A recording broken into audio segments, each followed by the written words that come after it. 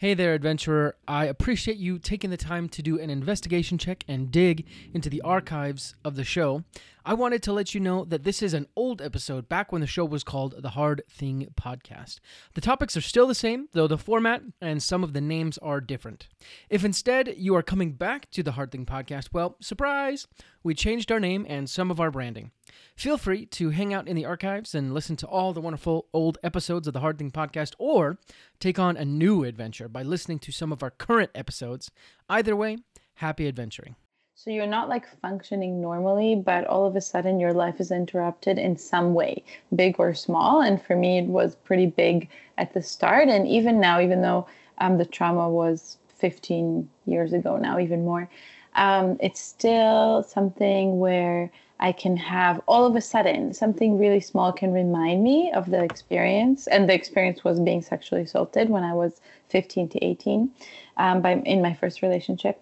And so little things, can remind me, and it's not even, doesn't have to be specific. So it doesn't have to be like a memory that comes up in my mind. It can just be a sensation or a song or, and all of a sudden my day will stop and I will have to react in a different way.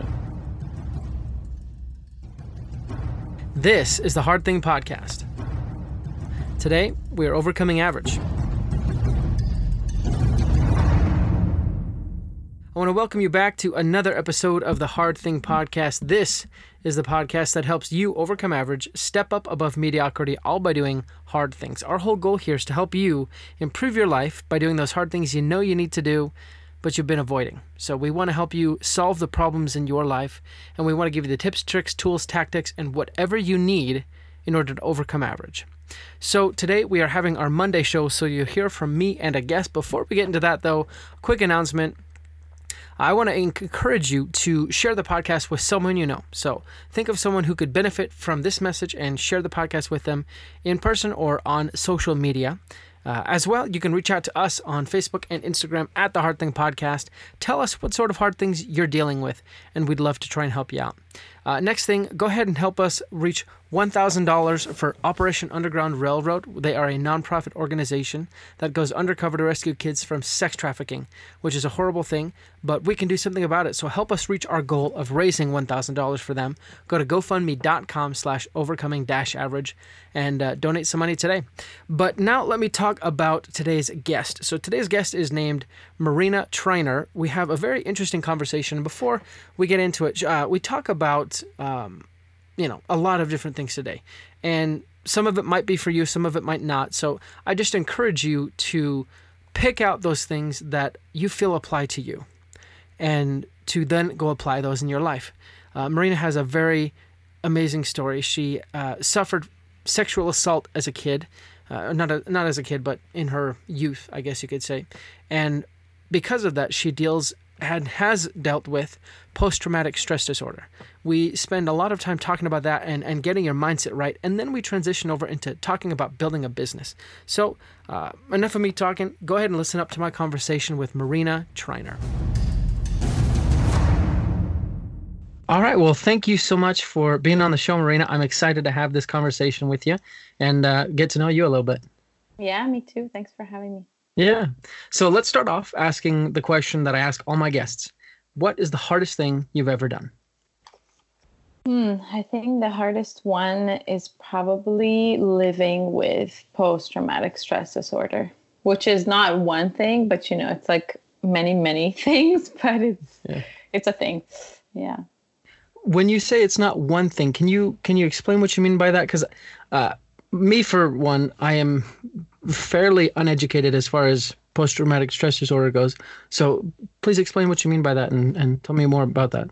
Yeah, sure. And I'm sure that a lot of people are uneducated about it, even though I don't believe that, we don't all, I actually believe we all have it in some sense, because we all experience some kind of trauma, even if it's not massive. So it's basically, I'm not a therapist, but I can just speak from personal experience that when you go through trauma, even a car accident or Even sometimes like really happy things can be traumatic. Like vacations, like people say, like just a change of atmosphere, Yeah. what the result is in the short or long term is that you can experience like flashbacks to it, or freezing, like you're kind of stuck all of a sudden, like you can't really function, you're not yourself, mood swings or depression, just different things like sensations in the body that are very unfamiliar. So you're not like functioning normally, but all of a sudden your life is interrupted in some way, big or small. And for me, it was pretty big at the start. And even now, even though the trauma was 15 years ago now, even more, it's still something where I can have all of a sudden something really small can remind me of the experience. And the experience was being sexually assaulted when I was 15 to 18, in my first relationship. And so little things, can remind me, and it's not even, doesn't have to be specific. So it doesn't have to be like a memory that comes up in my mind. It can just be a sensation or a song, or, and all of a sudden my day will stop and I will have to react in a different way to that. Interesting. So it's kind of like, and maybe this is a simplistic way of thinking about it, but it's kind of like a time machine in your mind that transports you in some facet back to that same situation. Yeah, yeah. And it's not just the mind. I think the body is actually the biggest part of it. So a lot of people who have gone through trauma, we kind of disconnect because we don't want to live in our bodies anymore because that happened to our body, So we really start living in the mind, but really it is a lot in the body. So different sensations that are really unpleasant that kind of mimic like what happened. And also how we respond to things. So someone once, actually a coach once said to me, because I have my own business, she said to me that I actually operate from a place of trauma. Like I operate my business from a place of trauma. So it's like not creating or not feeling empowered, but reacting to things, just always in reactive mode. Another thing I didn't mention, which I think is very helpful for people to understand, even about their own trauma, is being hyper vigilant. So all of a sudden you'll think, oh my gosh, like everyone's against me, or I'm in danger all the time. So it's a feeling of not being safe. That's very big in my life. I often feel, oh my God, I'm unsafe. Like all of a sudden something will trigger that lack of safety feeling. So that's really big as well. Wow. I kind of want to dig in a little bit more, obviously not getting into details, but I believe that there are three basic types of difficulties or obstacles or hard things that you deal with in your life. There's the kind that you choose to assume and you overcome them in order to create something like a business. Or there's kind of a kind that's kind of like a requirement. This could be seen as going to college. You have to go to college to get a degree, and in many people's eyes, have a job. And then there are some difficulties that you don't have a choice, and your options are basically to just get through it, kind of endure. And I feel like trauma, and especially sexual assault, is one that people shouldn't have to go through. So in your estimation, and maybe this is kind of an insensitive question, but what could have been done to prevent the trauma? Well, I have to say that I kind of have a different perspective, interestingly, on that, which may surprise some people, Yeah. and it may be really controversial. And I definitely didn't have this perspective like when it happened. I was like, oh, why did this happen to me? I'm a Right. victim, and that kind of thinking. But over the years, like the thing that has helped me the most was actually to ask, like, am I a victim really? And what do I enjoy about it? Which was really hard to ask. But it's true. Like I found that I really was enjoying it. And it's not that I wasn't a victim at that time that it happened. Yes, I was a victim to the situation. But it's interesting that we can really be a victim in our minds. Like that's the most interesting part for me is like, yeah, something bad can happen, but then you don't have to see yourself as a victim. You can choose to see yourself differently. And I really chose to see myself as a victim all the time. So in a sense, in that sense, I do believe that I chose to continue the obstacle for many, many years. And now I choose differently. And we can talk more about that. But even, this is going to be even more controversial, but this is what I believe now, is that even situations like sexual assault, in some way, we have a part in it. And I'm not saying it was my fault in any shape or form, and it's nobody's fault. It's, of course, 100% the offender, but I think fault and responsibility are different. And when we look at responsibility, it's much more interesting because I believe that I did have a responsibility in creating that situation or being part of it. The dynamic of our relationship was something that I was looking for. So how I was raised and like my family dynamics were kind of similar in a sense where I was like kind of a victim, like in my mind and what I observed around me. And so that was like my comfort zone. And you'll see that many women are sexually assaulted more than once because they don't catch this pattern. So that's why I think it's really, really good to recognize the pattern and say, oh my God, like I actually looked for it. I looked for someone that I would be really submissive in the relationship and I would be, abused in this relationship. And I looked for it because I'm really comfortable with it. And that's how I grew up or whatever reason, or that was my previous relationship. So I keep looking for that and I keep recreating it. So once you recognize that, it's very empowering. And it's also really helpful because then you stop the pattern or I'm not saying that it's so easy, but it's just, it helps you see it in a different way and how you can take ownership of that experience. And then now you can change the way you interact in relationships. Because, sometimes we like either recreate or we go the opposite. Like a lot of times with our parents, I'm going to be the exact opposite. But that's also unhealthy because it's like chasing your whole life how you can be the opposite. So it's not very empowering. And it's also, there's no choice in it. It's not like I'm looking into it and this is what I want to create. It's like, no, I'm going to be the exact opposite. So those are things that I am still working on. But just, yeah. So I hope that makes sense. Like, yeah. I think that all of the obstacles, we choose them essentially. Yeah. I'm really happy that you brought up the fact of the difference between fault and responsibility. I think in most instances, using the word fault is very unproductive. It's trying to change the past, which none of us can do.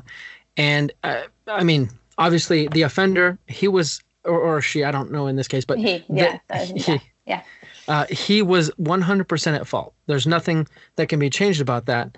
But when you use the word responsibility, I think it brings it to the present because you were responsible, but you're also responsible now as far as how to act and how to react. So I think that was and I don't think it's quite as controversial as you think saying that. I think it's a very important point to make.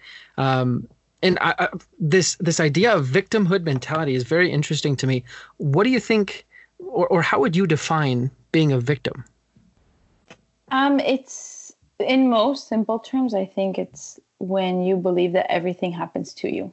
So you're not creating things, you're just, the victim of life. And I've recognized it as a pattern since I was a little kid. For example, with money, like, oh my God, everyone's against us. We're fighting the system. The world, doesn't want us to have money. They want us to be poor. Everyone's trying to manipulate us, that kind of thinking. So I grew up with that. So no wonder that I always felt so comfortable and happy being a victim. And of course, I still have situations where I catch myself like loving it because it's like, oh, well, there's nothing I can do.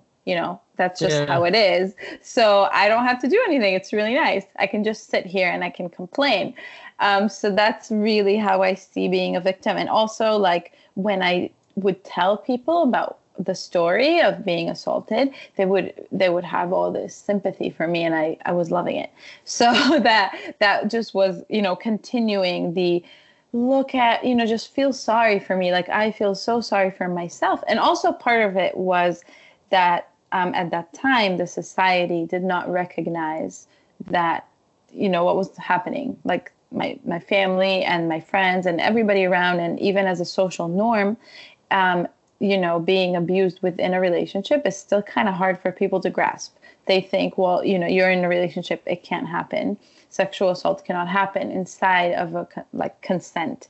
And so I was really needing like that approval to finally happen of people saying like, yeah, it did happen to you. And instead of giving it to myself, so often I find that this happens when you actually don't give it to yourself. Like it's like when you think everyone's judging me. No, you're judging yourself. That's what's actually happening. And then you just kind of mirror it out. Like people are your mirror.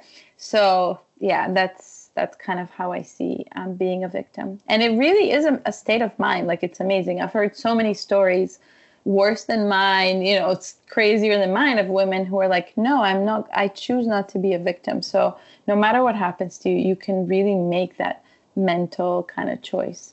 Yeah, I agree completely. I think it was Viktor Frankl, one of the survivors of the Holocaust. He, and I probably butcher any quote, but multiple of his sayings deal with the fact that the last of the human liberties is to be able to choose, your own mood or mindset, something to that effect. So I agree completely. At Yeah, what point? sorry, I was also want to add, there's a really amazing book called The Choice. It's also about the Holocaust. And it's actually, the author is Edith Eger, and she's actually a friend of Viktor Frankl's.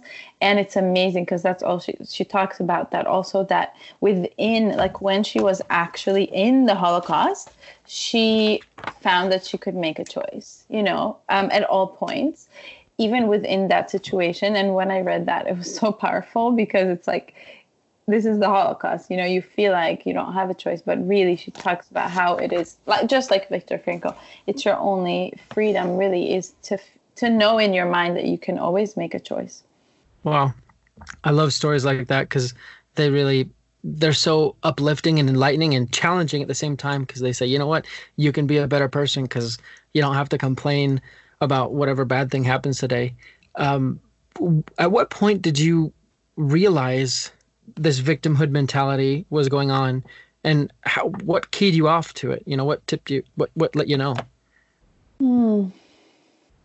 I think my business was a big part of it, because I started to realize that I was behaving that way with my work.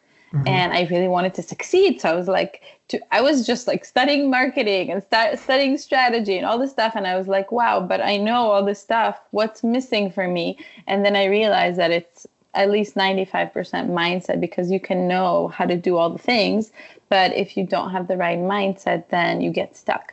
And so I kind of started to learn about what taking responsibility actually meant, like in different areas. And I even remember, like recently, one of my coaches was like, one of the most important things, mindsets to succeed in business is taking full responsibility. And I actually was like, what do you mean? So it's pretty funny. I didn't even know what she actually meant. But I was kind of in the process of doing it.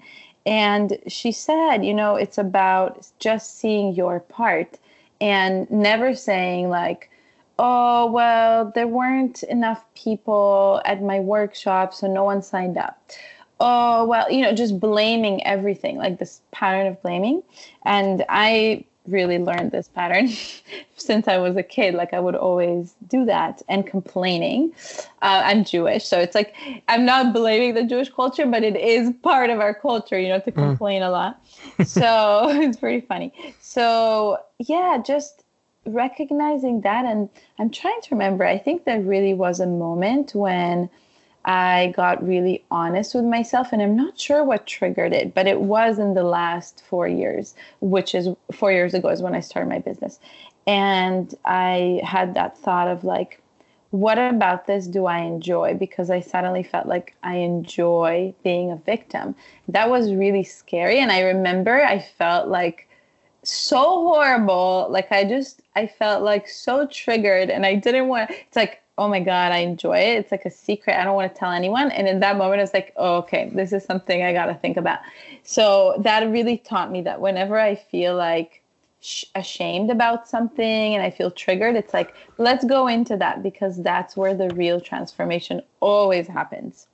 I used to be scared of those moments and just like avoid them. All the yucky feelings you get in your body. It's like avoid, run away. But I think that really taught me that when you explore and go into it, it's really transformative. Well, that's so insightful. I don't think anyone has brought that up about, if you have a victimhood mentality, then you probably enjoy some aspect of being a victim. And I can see how that would help so many people crawl out of that mindset. And actually, to that point, what sort of things would you recommend to someone who finds themselves with that victim mindset to eradicate it? The first thing I always tell my coaching clients, actually, because it's so funny because, not all of them have this deep trauma, but we all do this. It's very human where we say, I have to, I must, I can't. Those like words, just pay attention to them. I started paying attention to when I say that, like I have to, I can't, whatever, or I can. And then I realized, wait, I don't have to do anything besides breathe, So when I say that, like, for instance, I realized it because I would be in traffic for a really long time, like driving to a project that I really like to do, actually. And the whole time I would just complain, like, oh my God, why do I have to be in traffic? And like all this stuff. Quick pause on the show, guys. Today, just like always, we talk about a book. Marina mentions the book The Choice. Now, you and I both know the value of listening and or reading to books. And honestly, some of the easiest ways to get that knowledge goodness inside of you is just to listen to the book. So I want to give you the chance to get a free audiobook today by Audible. So go to audibletrial.com/thehardthingpodcast. You can get a free audiobook and a free 30-day trial, which means you get other audiobooks at a discount. And I want to give you that. So go to audibletrial.com/thehardthingpodcast. Go get yourself some book loving. But while you're doing that, let's just go back to the show. And then I realized that that's really part of putting yourself into that victim mode when you're complaining and when you're talking about, I have to do this. So I changed it at first to I want to. So I always use I want to or I don't want to. And that was really powerful, even that little change. And so I ask my clients, really pay attention when you say, I can't, say I don't want to, because you still have a choice. Like you always have a choice. You're just choosing, right? And it's my friends and I always do this. Like we always kind of remind each other because sometimes we forget. And we were on a trip recently and I said, I have to go to the bathroom. And my partner was like, you don't have to, you want to. And I was like, okay, I have to. So there's a limit somewhere. But that's super helpful. And then I met a woman recently and on her screensaver on her phone, I was looking and it said, I get to. And I was like, oh my God, I love it. And she said, I'm a mom. And it's really easy with your kids to feel like you have to do things, like you have to pack their lunch, you have to bathe them, whatever. And then she changed it to I get to. And it's just so empowering. Even it sounds like a little thing, but it's really not, because your language really impacts your mind. So that's a big one. The second one is really to ask yourself, what do I enjoy about this? Because everything we do, we enjoy something about it. Like even if you think that you hate it and you can't wait to, stop doing it, you for sure enjoy it because you're human, right? You're not going to do something that's only bringing you suffering. So ask yourself that question, even though it's really uncomfortable. And then the third one that my coach asked me, and I asked this about so many things, is what am I scared of when I get to the other side? So it can be, you can ask this question about anything, but it's like, what am I scared of when I stop seeing myself as a victim? What am I scared is going to happen? What do I fear will happen? So you can even ask it about like, what am I scared is going to happen when I get rich? And that's a really weird question, but I've asked myself this so many times and found like the most brilliant answers. At first, I'm like, nothing. What do you mean? I'm not scared. It's awesome. But then I actually meditate on it. So I take it really slow and I just ask myself in my head, what am I scared will happen when whatever? even a happy thing. Like, for instance, if you're single and you're like dying to get in a relationship and something's blocking you all the time. So just ask yourself, what am I scared will happen when I find the right person? And just if you're stuck, just sit with it and slow it down and just ask it over and over. What am I scared will happen? And I'm telling you, like, all these stories from childhood started coming up for me. It's just crazy. And it's usually stuff from childhood that are like triggering you. Like you saw your parents, when they were whatever, when they had money issues and when they had a lot of money and something bad happened, for instance, so it's really interesting to do that exercise.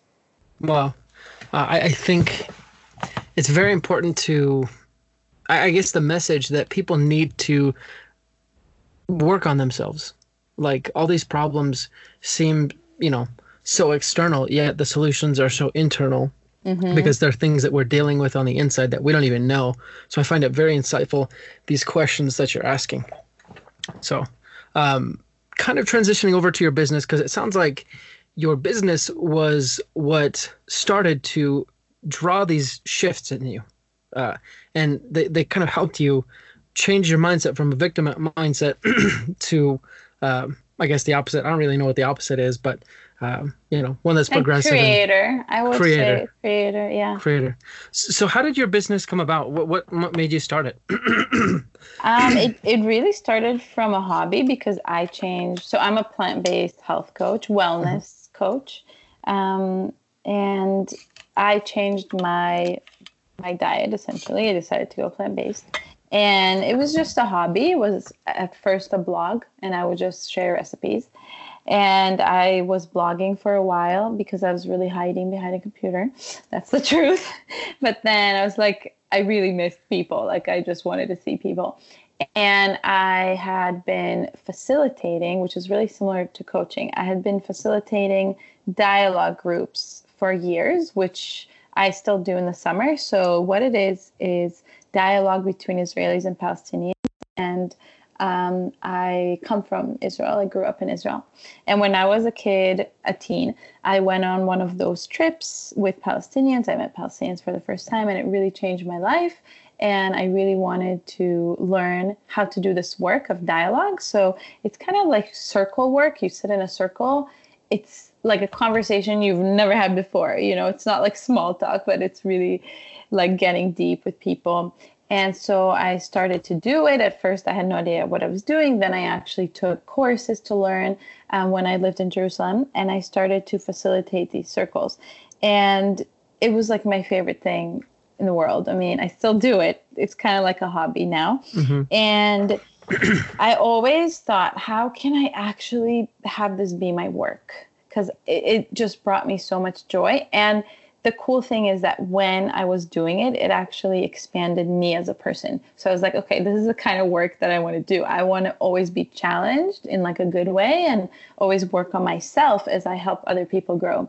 And more with the teens that I work with, we do talk about the conflict, of course, but more and more it's like the conflict is a mirror to them, to who they are. So when they say, I feel like you're taking everything from me and I'm powerless, to the other side, quote unquote, it's like, well, do you feel powerless in your life, and how?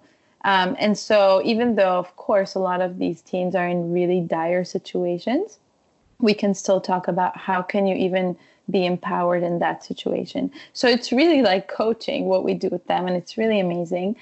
And then I hired a coach for myself, and she really saw in me that I'm a coach.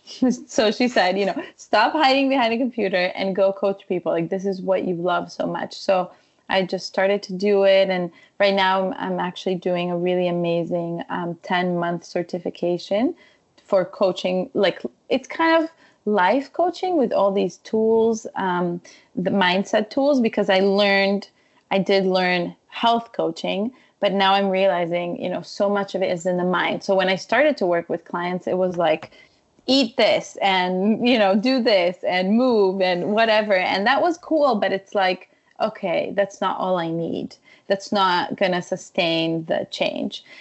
So now I'm just so interested in when I work with clients, I really talk so much about mindset. And then the other piece of the behavior just becomes really, really easy to do for them. Well, I'm fascinated with, in particular, the dialogue groups you talked about. So, just so I understand kind of the context behind them, the conflict you mentioned is the conflict between Israel and Palestine. Is that right? Yes. Okay. Mm-hmm.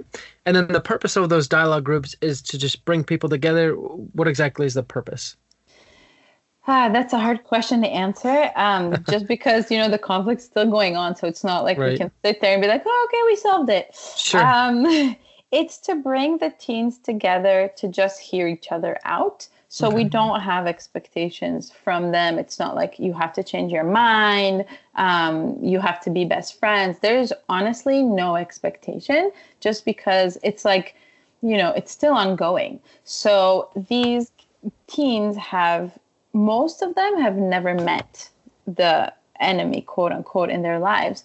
So it's like this experience of really meeting and sitting down in the same room. I mean, that's extraordinary in itself because most of them don't get to do it. They actually don't get to sit in the same room with these people. So that is amazing. And when they sit in the circle, it's a process. At first they kind of build trust with each other. Then there's a lot of arguing about politics, quite a lot. And then they get to a point where they can just tell their stories. So they really share their stories with a lot of vulnerability and kind of their experience. And it doesn't have to be just about the conflict. It's like life stories. Many of them are about the conflict. And then just their lives, how are their lives? And it's really, really powerful. It's a lot of self-growth as well. Like it's not, as I mentioned, it's not just around the conflict. Essentially, like my role, I've been facilitating for 10 years now, and my role is just to empower them. That's like the biggest thing for them to know, like we are powerful no matter what situation we're in. And we can use these tools. I mean, like for instance, we did like a meditation activity, and like one of the Palestinian girls was like, oh my God, I've never heard of meditation in my life. And I'm going to do this all the time. Like, I loved it. So it's like giving them tools to navigate this crazy situation. And they're just really powerful teens, like unbelievable. I mean, even having the courage to sit there and just face each other is so amazing to me. Like last year, one of our teens, 4 hours after he got back, went to the military, from the trip. So they come here to San Diego. So it's really courageous what they're doing. And yeah, it's beautiful. Wow, that is intense. What sort of lessons did you learn by facilitating that group that you then used in your coaching business? I think, well, one of the biggest ones that I keep learning, which is really hard for me and I'm still learning it, but it's like you don't have to save people. So the work in facilitation is not about telling them, do this, say this, do that. It's just giving them space. So just creating the space, they don't have this space in their lives. They don't get the space to talk. They don't get the space to express their feelings. They don't get the permission to express feelings. In American society too, but like, I feel like in every society, it's not really okay still to express emotions, especially for men, for example. That's a really big one. So just giving them the space is all they need. And also my coaching clients, like, I don't think I give them anything extraordinary. It's just being there and giving them the space to talk it out, think about it, and really reflect on it and just have that space, and then the tools that I use, the group process. I think one of the biggest lessons is like the process is painful. So just like you You said, well, before we start to record, that you believe that you got to go through hardships to get anywhere. It's so true. And so I really learned that, number one, them going through hardships together as a group is really essential, even though for me, sometimes it's so painful. Like all I want to do is just like save them. And they'll come to me after dialogue and be like, I hate them. And I'm like, yeah, that's part of it. It's okay. Like, hate them. It's fine. That's part of the process. Like, I'm not there to tell them, be best friends now, and it's fine. Just hug it out. And that painful experience that they have is really, I kind of learned to embrace it and just hold them through it and like remind them. So one of the things I tell them, and they always remember it, is about the bamboo, that the bamboo tree at first for many, many years, when you start to grow it, you don't see anything. So you're watering the ground, and nothing comes out. And it's very expensive because you're spending all this water. So the farmer gets really frustrated. And then all of a sudden, if he or she doesn't give up, all of a sudden it just shoots up. So I kind of like to remind them that it really does help them because, in life, a lot of times you're like working so hard and you're trying to make something happen. And then all of a sudden it just shoots up. So that's a big lesson, is like, and of course I take it into my life. Sometimes things don't work out, and the part of the pain, I've learned to embrace it. It was actually a goal I wrote down I think last year. I wrote down like embracing failure and actually like enjoying it. And I ask my teens, like I always tell them, do you think you can enjoy failure in your life? And they think I'm crazy, but I think that you can learn to enjoy it, not just deal with it or like move through it, but actually like enjoy it as part of the process, just like you enjoy the success. I agree completely.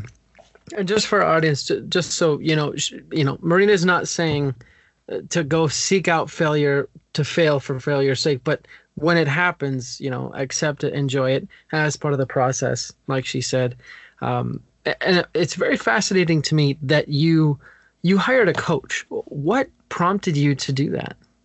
Yeah, that's a good question, because for years I was like, I can do this on my own. I don't need anyone's help and all of that. Well, for one, I just didn't see progress like in my business. And I was like, I want to see progress, and now I can say I invest so much money in coaches now, and it's been like the best thing I've ever done. Of course, choosing the right person, but I know it. Like when I talk to the right person, I know it. It doesn't matter how much it is. I will go for it because I know it's gonna grow me as a person. And also being a coach, it doesn't make sense for me to tell my clients, please invest in my service. It's gonna change your life, even if it scares the shit out of you that you're investing, however much money. I'm not going to tell them that and then not do it. So, and I also know that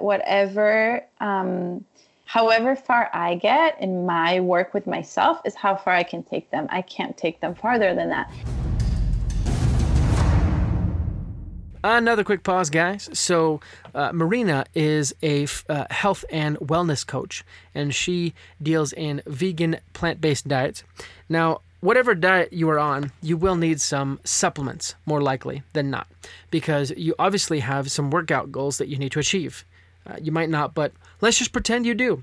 And again, you probably will need some supplements. So go get some supplements from high-quality producers, like those at One Mission Nutrition. They are a wonderful company that actually helps give back to the soldiers. So every product you purchase goes towards making a strength box for a soldier overseas.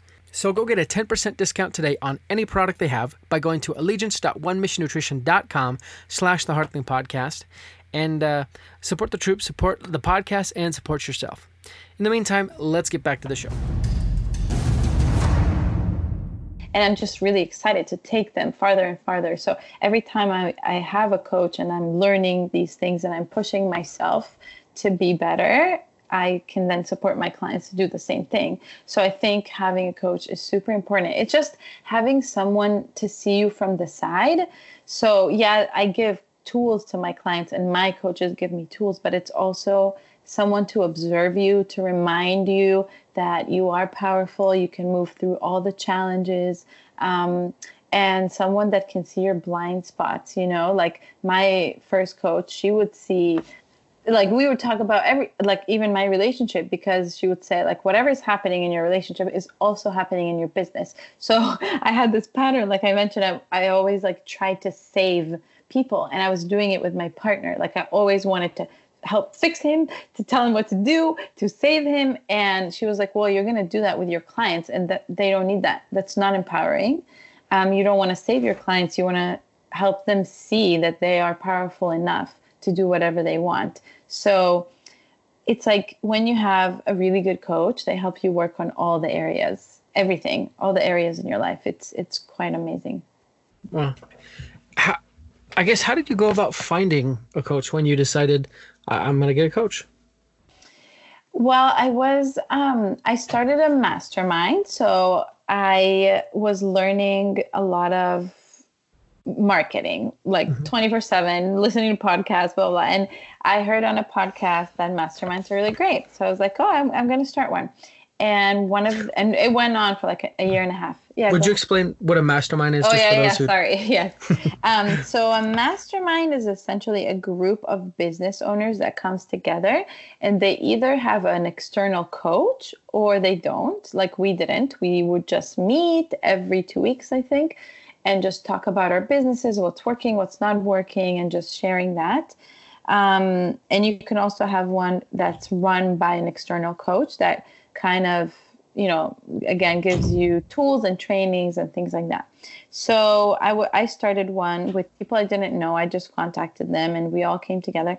And one of the girls told me about all this mindset stuff, which, you know, I have a very skeptical side to this stuff.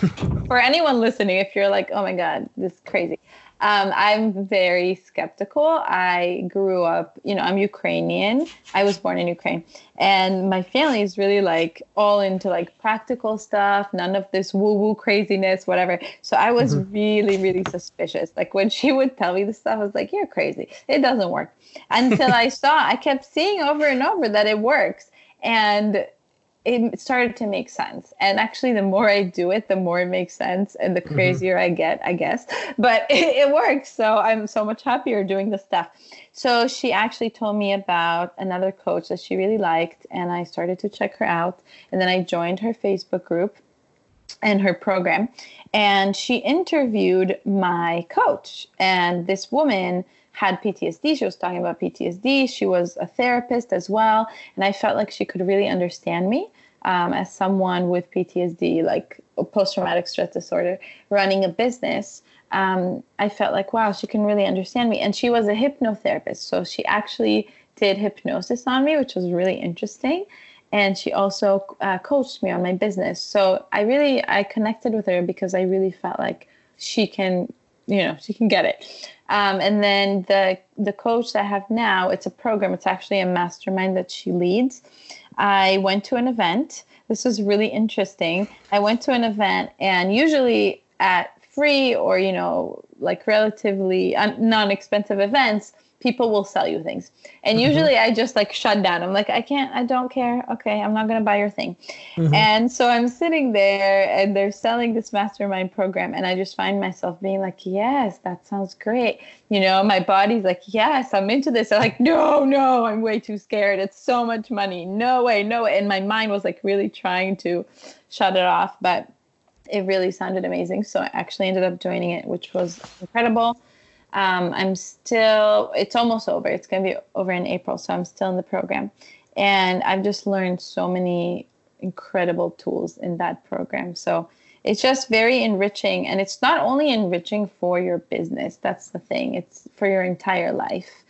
So many things have changed. Like, for instance, now if I argue with anyone, I really learn to take the time to sit with it and ask myself, why am I triggered? Like, what's happening? Instead of saying, they're so annoying. Why are they doing this and this and this to me? I hate them. I always ask myself first, why am I being triggered? Like, what is this triggering in me? So I've learned a lot of tools from the coaches. Wow. For people in our audience, why would someone want a coach, and how would you recommend they go out and find one? I think everyone will benefit from a coach, like everyone. It's just about if you're ready to work on things, because the coaching process, it's not easy. It's fun, but it's not always easy. And sometimes it's really painful, and it's not about running away from things. It's about like, it's like when you see a scary thing, oh, cool, scary thing. Let's look into you. So if you are that kind of person and you're ready for that, then coaching is for you. That's all I think is like, there's two types of people it's not two types of people. It's two types of times in your life. Like there were times in my life when I didn't want to look at the scary things and I wasn't ready. So obviously wasn't coachable at that point. And how do you go about finding one? I have the practical answer, but I also have the woo-woo or whatever you want to call it answer. And I really believe that it just comes to you. And that's how like my experience has been that way. It's like when I said, I'm ready to work on myself, I'm ready to work on different parts of my life, people came and they were the right people. And it was like obvious, like I worked with a medium, for instance, which can sound crazy, but after I talked to her, I had like a free call with her. And then I thought about the things she told me for a week straight, like every day. I thought about it. And then I was like, okay, it's clear that I want to work with this woman. So it's kind of, I think the most important thing is like tuning into your intuition. And I used to struggle with that quite a lot because, as I said, I would live in my mind. I am like a go-getter. I'm super motivated. I can focus for hours. Plant-based eating really helps with that. So I'm just, I really used to live in my head.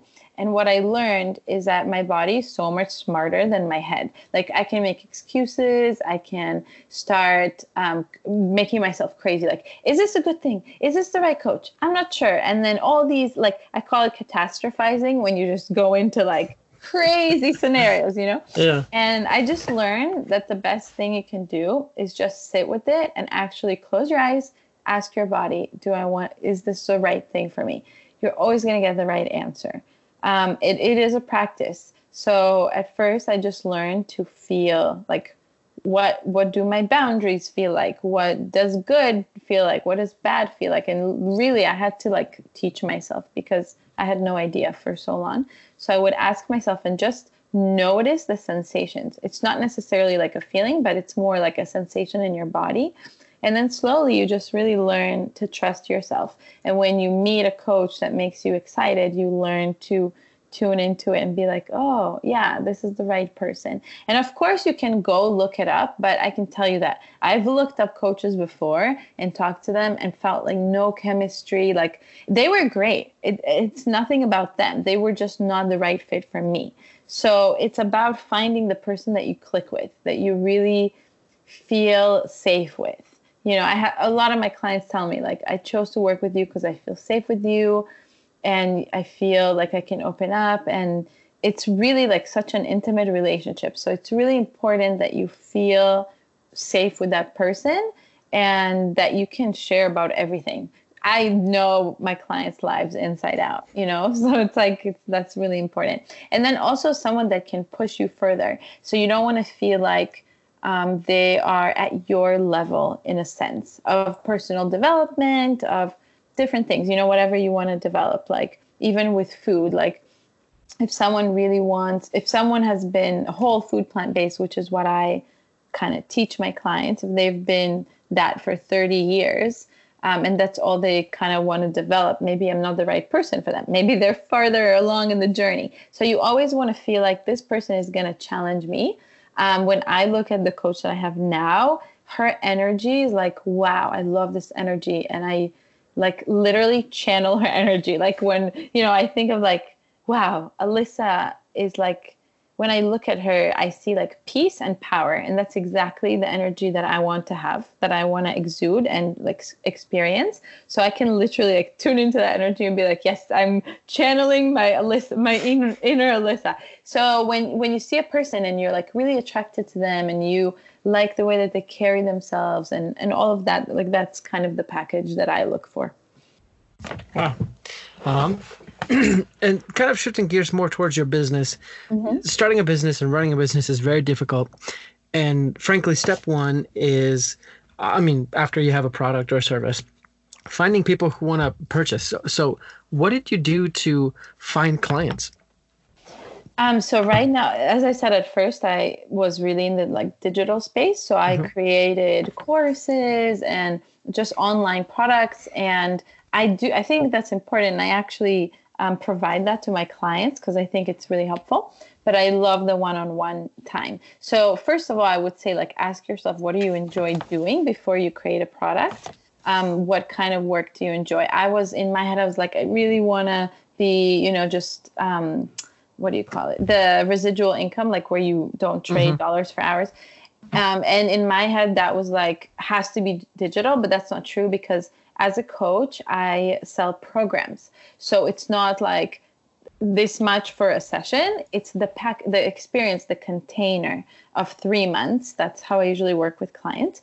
So I realized, okay, this is what I want to do. And then I asked myself, what will give them the best transformation? Because I don't just care about, okay, I'm going to make so much money, but it's like, if my clients are not happy and they're not getting their transformation, it doesn't feel good, not exciting to me at all. So I really broke down the steps of, what would they need to know, experience, what tools, to get there. And so I came up with a 3-month container. And for me, social media actually works. Facebook works well. I have a good audience on Facebook, and I often give away I always do a free first session, always, because I want people to experience the coaching. Like I actually coach people. It's very deep on the first session because I want them to see what the experience is like. And if they like it, if they feel like they would get results. So I give the first 90-minute session, either on Facebook. I do online trainings. I love those. Those work really well for me. And they are educational about plant-based eating, but I actually coach people on the training. So they see a little bit of it because I don't want to work with someone who's not interested in the mindset piece, because I don't think that they're going to get the transformation. So if they're not ready for it, they're not the right client for me at that time. So I really like them to experience that on the training. And then at the end, I will offer like a limited number of spots for coaching for the session with me. That's usually, and then I do live events. I really like speaking and doing live events in San Diego. It's a really nice city to do that in. So just anywhere, like free or paid events. And that is how I fill up the coaching. Wow. And what advice would you give to a new business owner to try and find clients?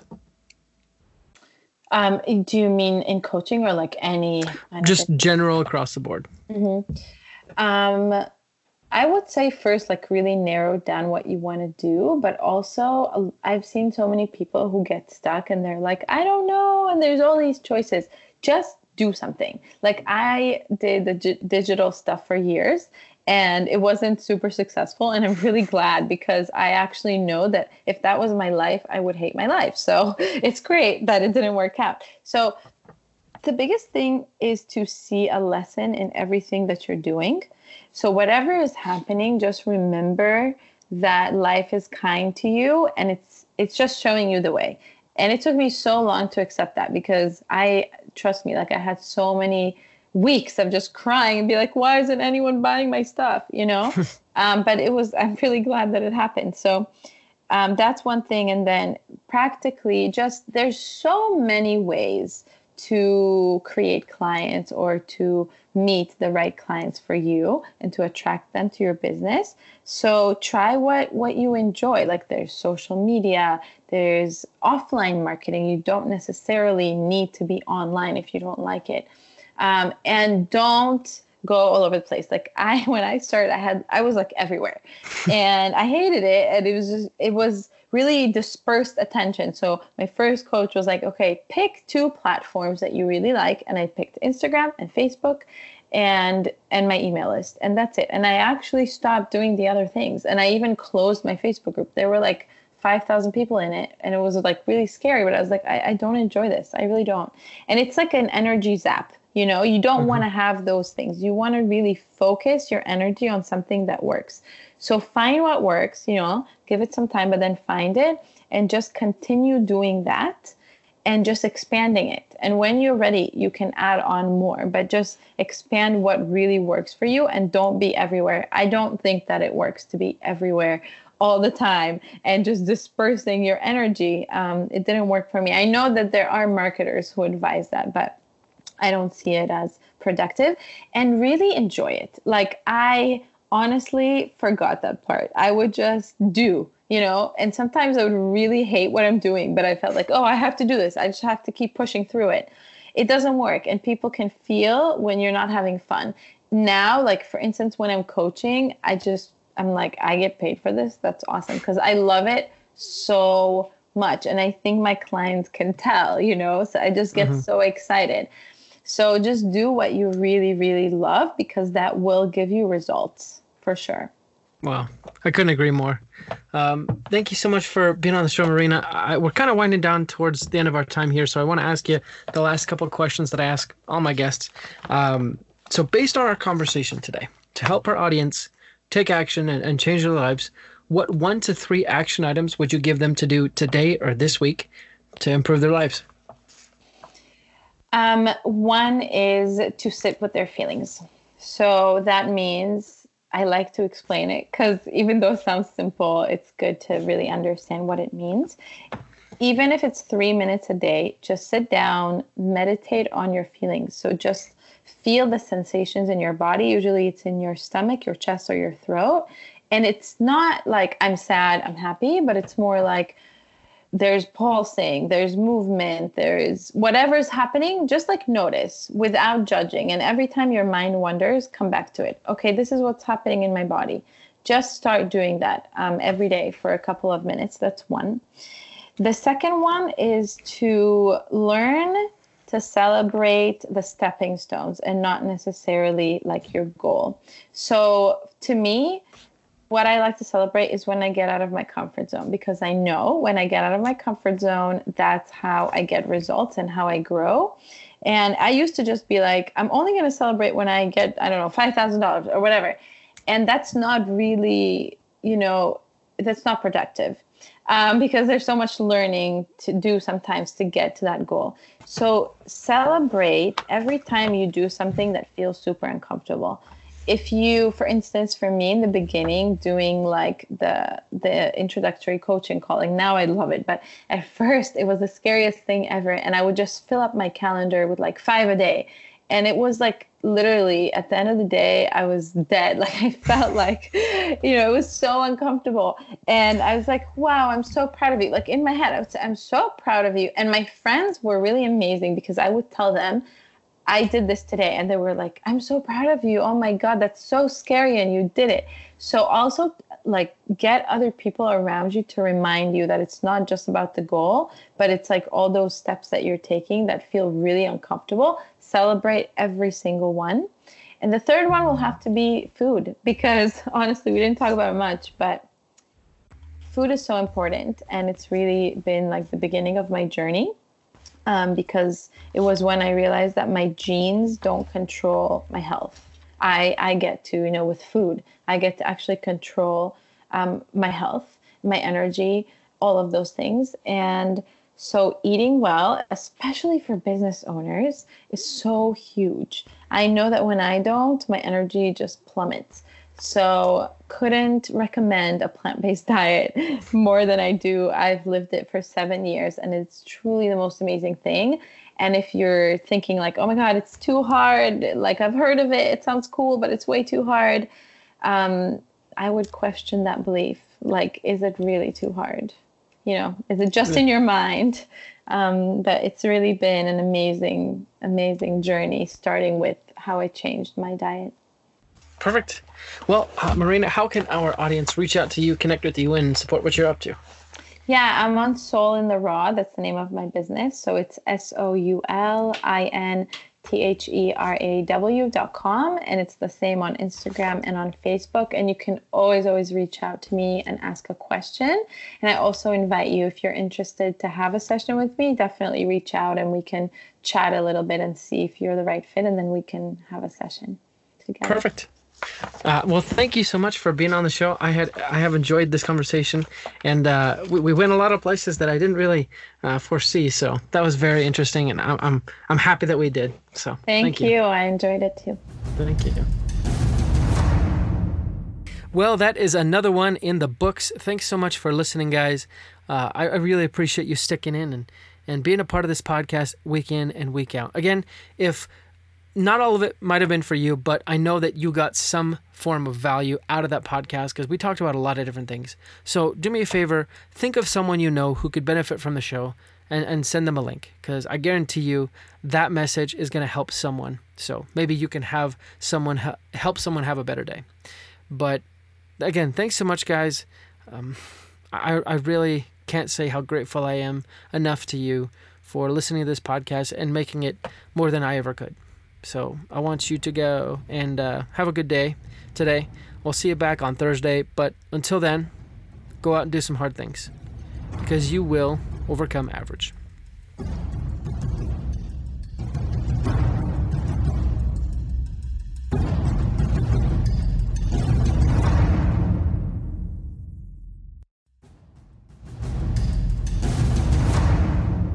Hey guys, one quick announcement for today's show, and you might have heard this already, even in today's episode, but I have an awesome opportunity for you guys. Once in a lifetime, you have the opportunity to have dinner with myself and a covert CIA operative. That's right, an undercover spy.